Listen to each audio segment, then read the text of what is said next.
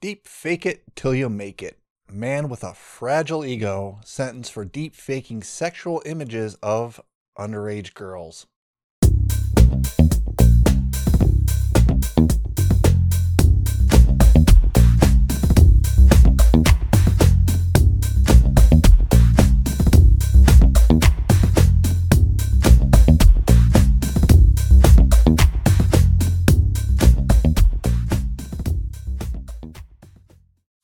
Hi, welcome to eCrimeBytes Nibble number 19.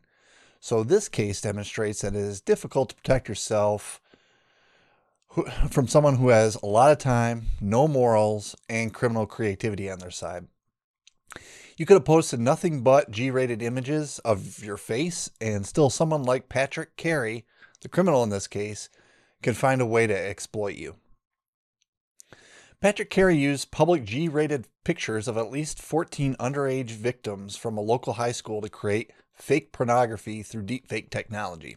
If you don't know what deepfake is, don't worry too much about it. Just think of it, in this case, as having a very convincing, realistic, pornographic rendition of someone's G-rated pic generated through a computer program. And it's so convincing that most humans will probably look at it and say, oh, this is real pornography. You know, all the pornography experts out there. So in this case, Carey went one step further, and instead of just posting these modified images of these underage girls' faces, what he did is he also posted their contact information along with it. So this would open up Carey's victims to additional forms of mental and physical abuse. So facing what reads as a lot of evidence, Carey pleaded guilty and was sentenced.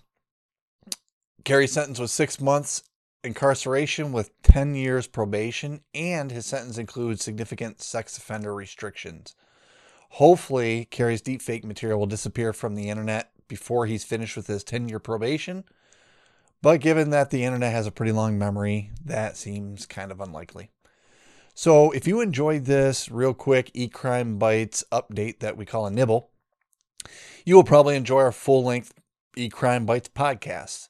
If you're watching this on YouTube, I'm going to link the playlist here so you can get to it and check out a few of our episodes. And if you're listening to this on our audio version, just skip around a few episodes. You'll see the Nibble are labeled Nibbles, and the episodes are actually labeled with an episode title. So depending on whether or not you want to listen to short or long true crime cases about electronic crime, take your pick. Hope to see you at one of those videos or audio downloads. Thanks.